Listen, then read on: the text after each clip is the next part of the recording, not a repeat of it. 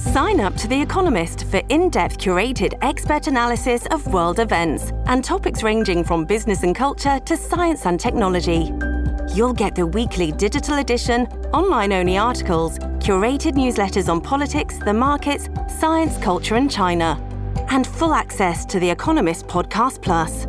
The Economist is independent journalism for independent thinking. Go to economist.com and get your first month free.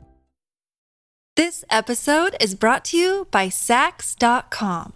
At Saks.com, it's easy to find your new vibe. Dive into the Western trend with gold cowboy boots from Stott, or go full 90s throwback with platforms from Prada. You can shop for everything on your agenda, whether it's a breezy Zimmermann dress for a garden party or a bright Chloe blazer for brunch. Find inspiration for your new vibe every day at Saks.com.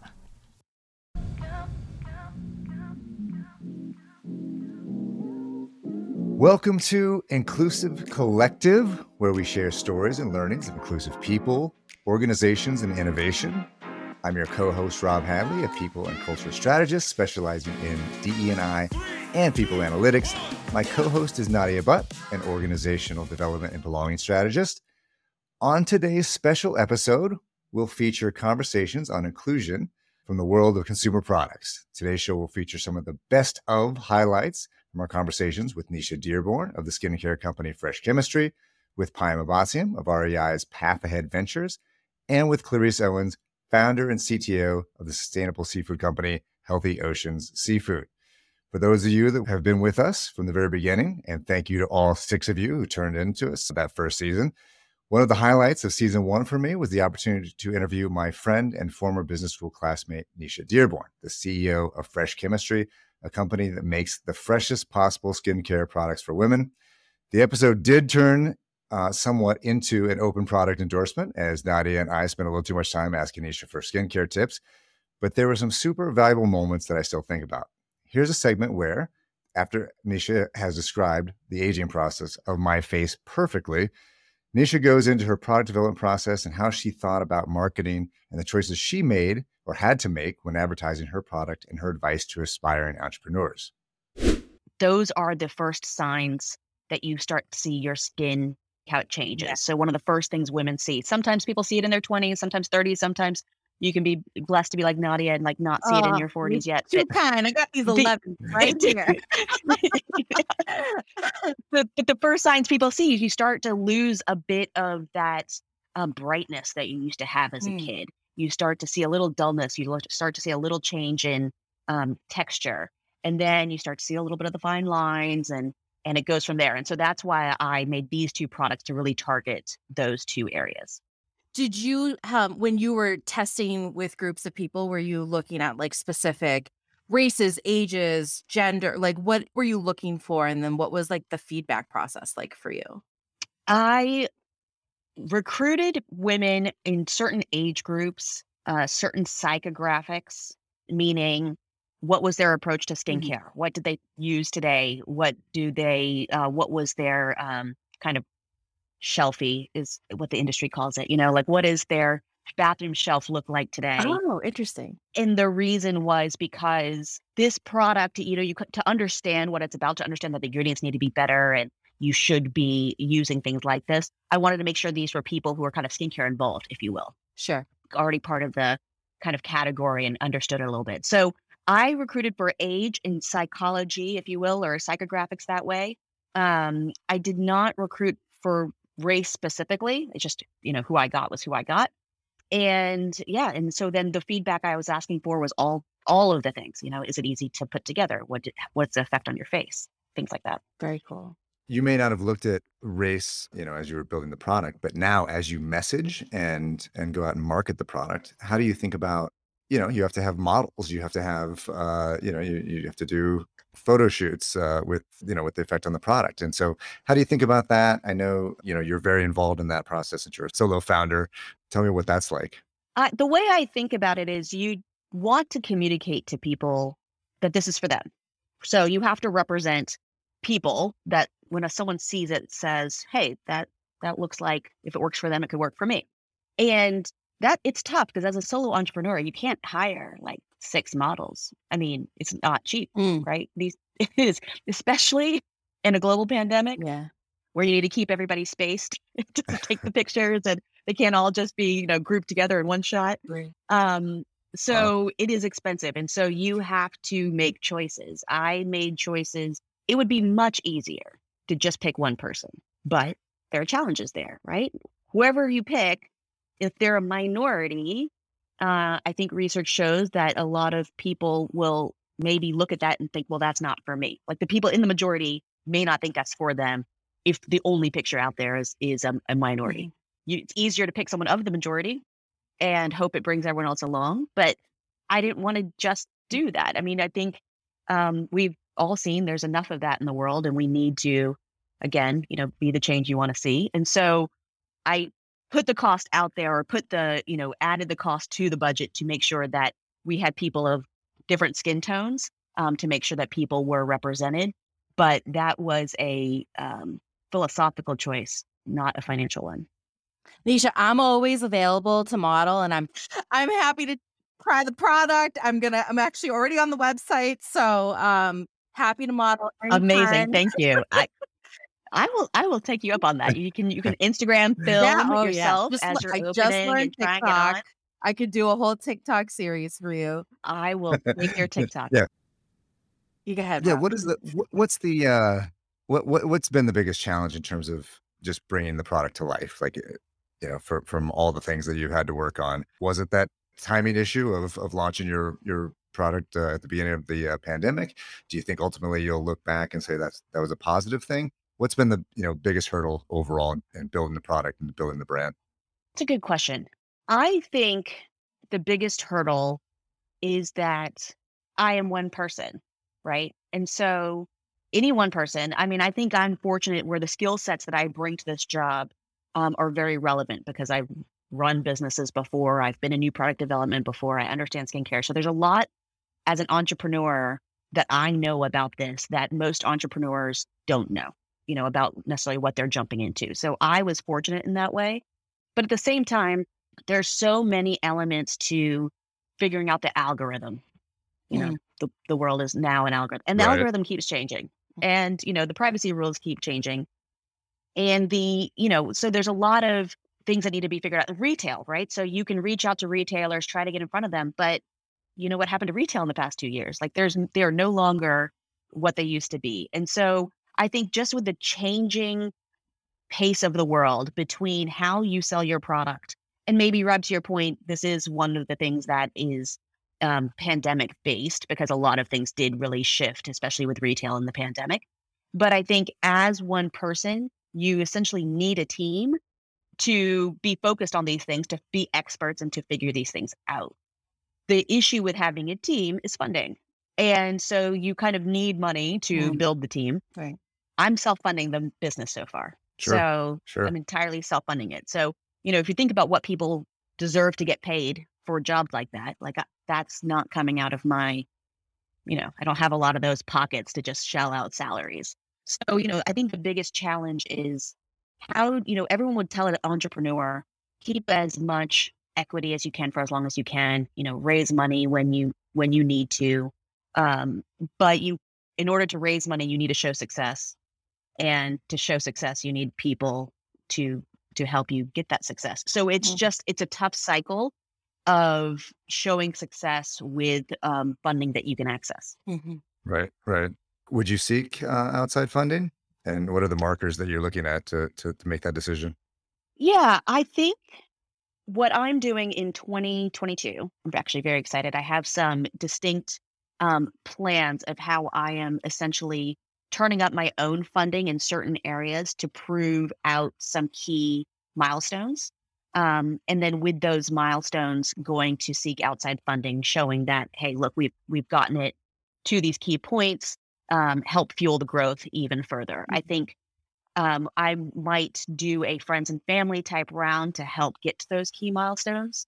But it's a challenge, right? Because you want to hold on to as much as you can, but you also don't want to suffocate the business. So I think in 2022, there'll probably be a friends and family round, trying to keep it small, but also, that trying to figure out, like, weren't we always taught you're not supposed to take money from your friends or your family? So Yeah, there's literally a round hard. for friends and family, right? yeah. But I think I will be doing a friends and family, and then seeking outside investment in 2023. Very cool. Awesome. We've had tons of traction, and you've been a fantastic guest here. Let's go to our final couple questions. Nadia, did you have a couple Yeah, questions for absolutely. Nisha? So Nisha, we like to ask everyone this.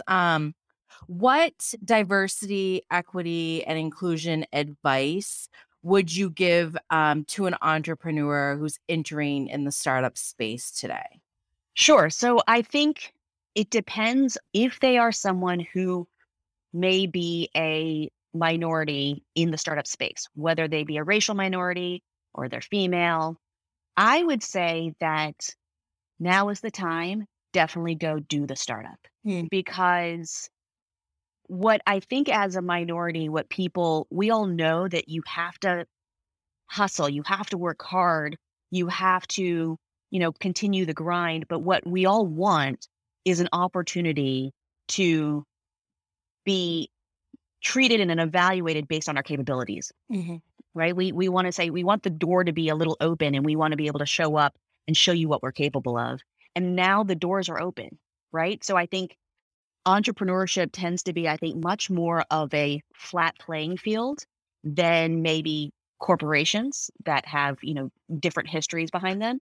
When you're out there and you're just making calls, or you're, meeting people, I find the entrepreneurial space to be, much more open, much more inclusive. So I would encourage anyone who may be thinking about starting something, who's in one of those groups, to just go for it. That's awesome. I would say if I were talking to someone who might be in the majority, maybe they are a white male and they are doing a startup, I think that I would advise, most of the funding still today goes to people from venture capital, et cetera, goes to people who are white men. I think that is changing, but that's still what's happening today. So I think if you're in that group, with much power comes responsibility, right? So as you are potentially getting that funding, how do you think about making sure your efforts are inclusive in who you're hiring, who you're bringing along, the vendors that you're hiring, the agencies that you're hiring? How do you make sure that you are keeping your efforts to be inclusive, because you are the one who can bring a lot of that along with you? We'll be right back with more tales of inclusion from the world of consumer products. This episode is brought to you by Saks.com. At Saks.com, it's easy to find your new vibe. Dive into the Western trend with gold cowboy boots from Stott, or go full 90s throwback with platforms from Prada. You can shop for everything on your agenda, whether it's a breezy Zimmermann dress for a garden party or a bright Chloe blazer for brunch. Find inspiration for your new vibe every day at Saks.com. At Evernorth Health Services, we believe costs shouldn't get in the way of life-changing care, and we're doing everything in our power to make it possible. Behavioral health solutions that also keep your projections at their best? It's possible. Pharmacy benefits that benefit your bottom line? It's possible. Complex specialty care that cares about your ROI? It's possible. Because we're already doing it. All while saving businesses billions. That's Wonder made possible. Learn more at evernorth.com/wonder. Welcome back to Inclusive Collective. Next, we feature a pair of our friends from our most recent season. First, Payam Abbassian leads REI's Path Ahead Ventures. Yes, that's REI, the big outdoor retailer that, living in Utah, I spend entirely too much money with. At REI, Payam leads a team that is dedicated to making strategic investments that support the company's business goals and impact objectives, and there he plays an instrumental role in advancing diversity and representation in the outdoor industry. In this segment, Payam talks about Path Ahead Ventures, the lessons they've learned about supporting founders, and about how important it is for a huge player like REI to lead an industry toward greater inclusivity. So you and your team lead this great work, the REI Co-op's Path Ahead Ventures, which offers full spectrum support to startups owned and led by Black, Indigenous, Latina, and Asian American Pacific Islander people. Can you tell us more about the program and why REI felt this was something that they had to do? Yeah, thank you. So really, Path Ahead Ventures is the result of months of discussions with hundreds of founders, investors, and industry community leaders to understand the current challenges and really identify opportunities where REI can bring unique value to founders. And so what we did is launch this initiative that's to invest $30 million in 300 founders of color as they start and scale their businesses in the outdoor industry. And so through Path Ahead Ventures, what we're trying to do is leveraging our network internally and externally, our capabilities and our community to partner with Black, Indigenous, Latino, Latina, Latinx founders, and Asian American Pacific Islander entrepreneurs to build their businesses faster. Sure. And so for us as founders of color, as they succeed, the industry becomes stronger, it becomes more inclusive and really welcoming to all people. I love that. Just to follow, because I'm so curious, like, do you have an understanding of like what types of challenges these entrepreneurs were facing to get kind of in this industry?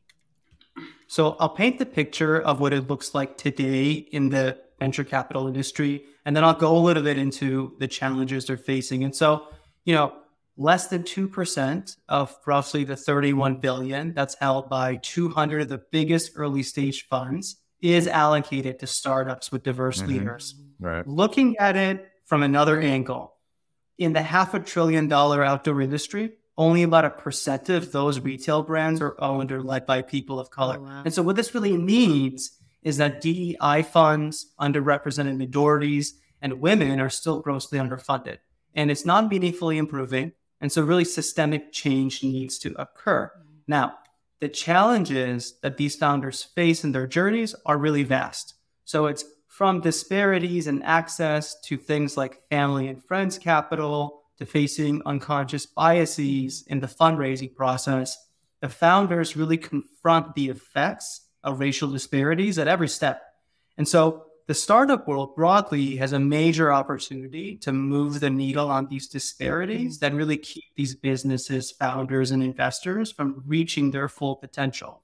And when we look at and focus our attention on the outdoors specifically, it's really fitting that, America's most famous wilderness guide, Sacagawea, was a woman of color, or that among the early Yosemite Park rangers, it was a cavalry of Black soldiers. But it's also really tragic that throughout American history, ethnic minorities have often been underrepresented, intentionally excluded from the outdoors. And so the issue isn't really for us that people of color in America don't care about nature or environmental issues. It's more that the outdoor industry hasn't historically been an ally. And so changing this pattern really begins with dialogue. It's followed by lowering barriers to entry, increasing access, and creating this atmosphere that allows beginners to familiarize themselves and feel comfortable with outdoor recreation. It's not an overnight process, but it's really something that has a clear path forward and can be achieved. Very cool. Yeah, Payam, talk about that clear path forward, you've been at this for a little bit.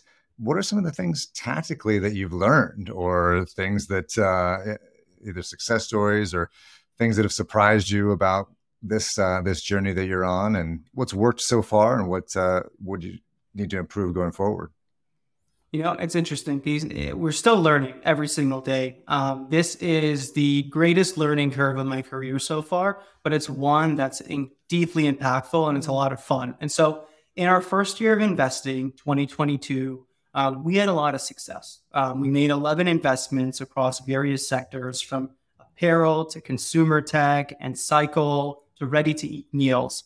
I think back to one of our early investments, which we haven't made public yet, so I can't reveal its identity. But that's fair. They were in a really, the challenge. They were in a really precarious position. Their lead investor had recently pulled out of its commitment and left the company holding the bag. And that's a tough position to be in as a founder. So when you have obligations to your team, to your customers, and to yourself as a founder, it's like, what do I do?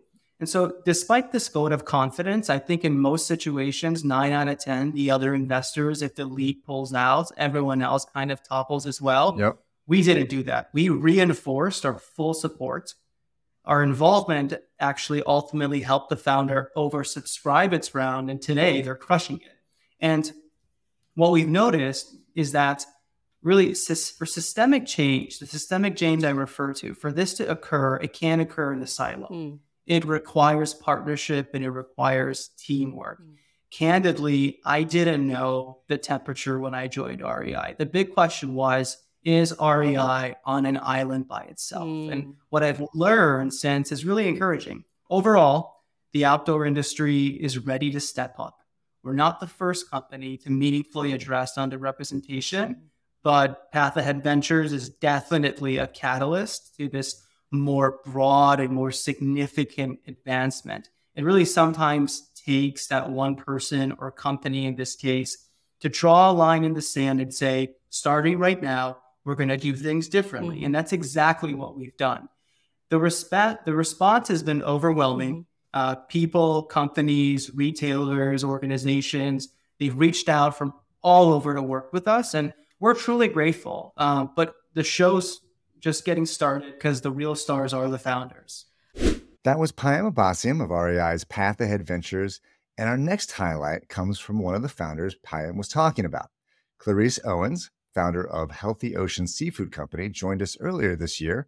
Her first podcast interview, by the way, and we're very proud of that she made us her first. Clarice blew us away explaining some of the complexity in the global seafood market and really made the connection between DEI and sustainability.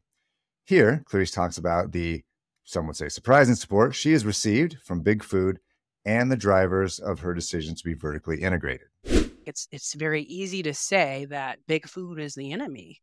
But then when you look at how they enculturate progress and actually invest in progress, then what I see is like you certainly can't argue that Big Food hasn't done a lot of environmental damage. But that there's a learning process to that. And if you change 1% of Big Food, you might change all that. That probably accounts for the entire landscape for the insurgent brands that are trying to disrupt Big Food. So we've never really, and it's the same in fisheries, like pre-competitive collaborations that happen between the world's largest tuna traders and vessel owners and et cetera. These people have the ability through small shifts in the way that they're sourcing fish to and impact massive changes in fisheries and ocean health. And so we've never been of the mind that strategics are the enemy or fishing companies are the enemy. And like I said, they've been also some of our first investors and have also, while they don't want us printing their name in the newspaper, they've remained quiet when we've been pretty activist in our communications and, you know, calling out dirty when we see it. And, you know, I've been surprised at how quietly supportive some of these individuals have been. And, you know, there's this film called Fish and Men that talks about some of the issues that I've highlighted, namely our dependence on foreign seafood supply chains and not just the environmental impacts that it's having and the social impacts in foreign geographies with slavery, but in our own geographies. Like American fishermen are a dying resource, they're a dying species, they can't feed their families.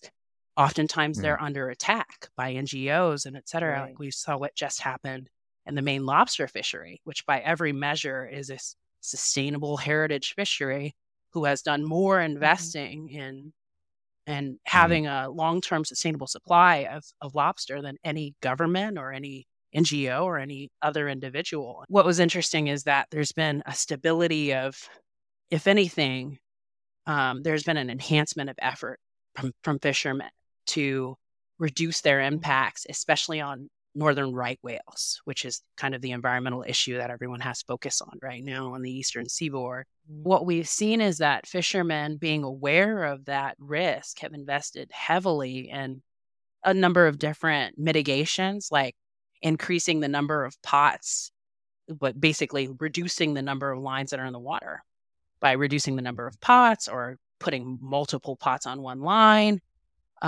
Some of the environmental investors are investing in like ropeless gear.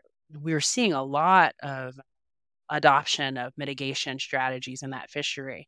And as a result, and they even will like color their rope so that if a whale will get entangled, then they'll know this happened in this part of the ocean. And these fishermen were responsible for it. We need to mitigate this risk in this way.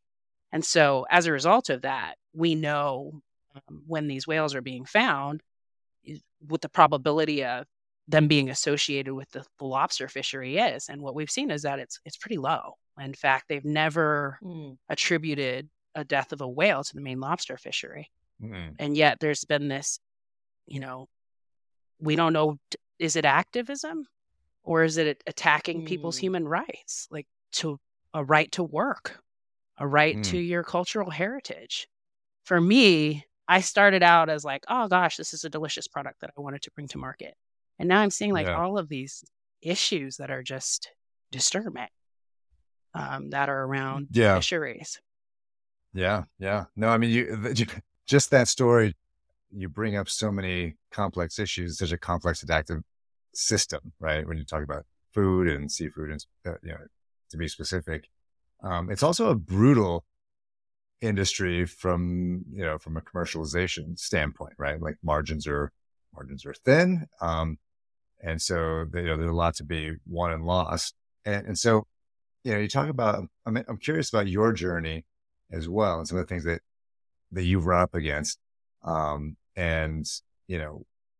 it come from the fact that you want to be vertically integrated, because of the fact that you touch every point on the supply chain yourself, or in an effort to be disruptive? What are some of the things that you found from, is that what it's attributed to, that model that you have that has led to some of these more insidious things that you've been part of or subjected to? Yeah, that's a great question. And I don't want to say like, all fishing is created equal. It's not. There are massive trawlers. Some of the things that you saw in Seaspiracy are true.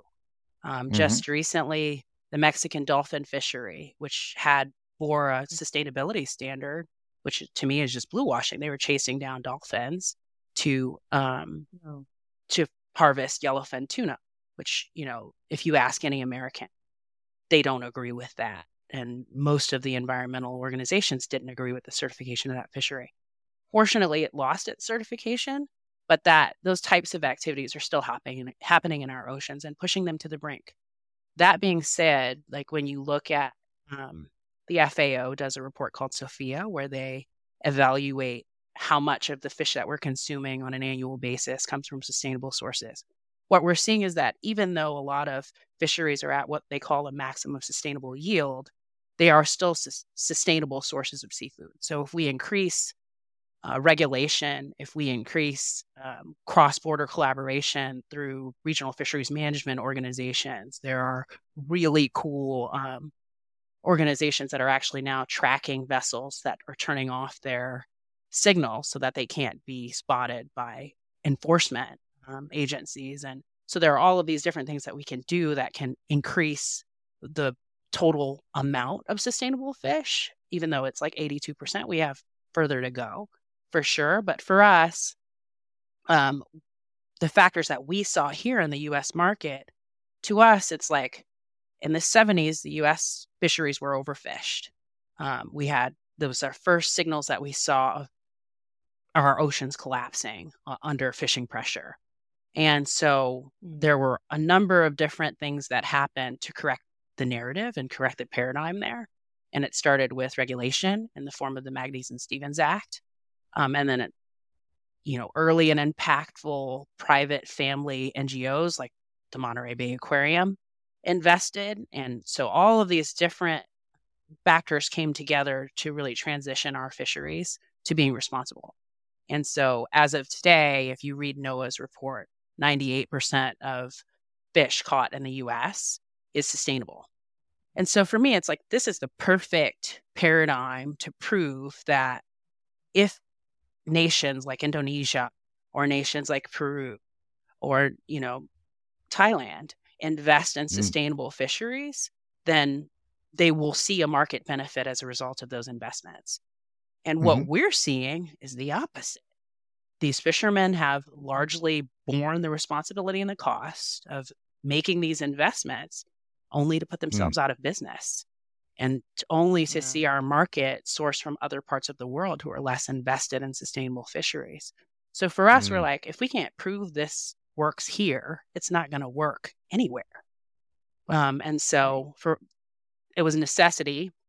We won't pack in Thailand or wherever we want to invest in our community. We wanted to do it through a co-packer. We couldn't. No co-packer could do it for us. And so we started building up the supply chain from vessels that are landing. Literally, we know the names of our captains who source our fish right in LA. Like they land the fish in LA and it comes up to Santa Cruz and we process it. And we also wanted to establish a mass premium positioning. So the right form, function, and fit to reach a unique audience, because it's my perspective that incremental changes in products can't drive the kind of change that is globally needed in the seafood market. So you saw like brands like Wild Planet come to fruition in like 2005. And those guys just, God bless them.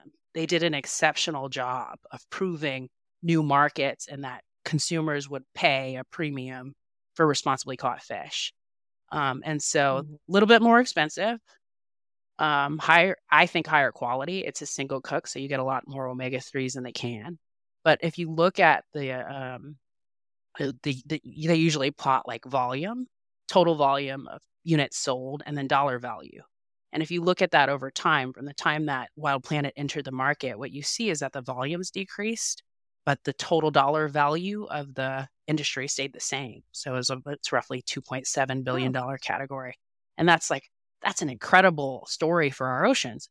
Less fish out of the water, more responsible supply chains, and, responsible producers who can trace their fish back to whether that be a fishery in the Maldives or in the Solomon Islands, the Poland line caught. Just wonderful story. But since about 2015, what we've seen is a leveling off. They've gone as far as they can. And now we're just seeing an influx of a number of new brands that are now cannibalizing market share, which is, don't get me wrong, that's a business plan. It's not the one we're engaged in. We really saw a need to shift out of that oversubscribed, too much private equity money in the space to where people are just clawing their faces off, trying to, force their way on a crowded shelf that really just doesn't even need that. You're not adding much value to the marketplace. So we were like, okay, well, and beyond that, we have a price premium. So we have to be in the middle of the price for our set. And for us, it was like, it's meat snacks. People will pay $4 an ounce for meat snacks. Yeah. Oh, absolutely. And they're delicious. We'll be right back after a quick break. Stay with us here on Inclusive Collective.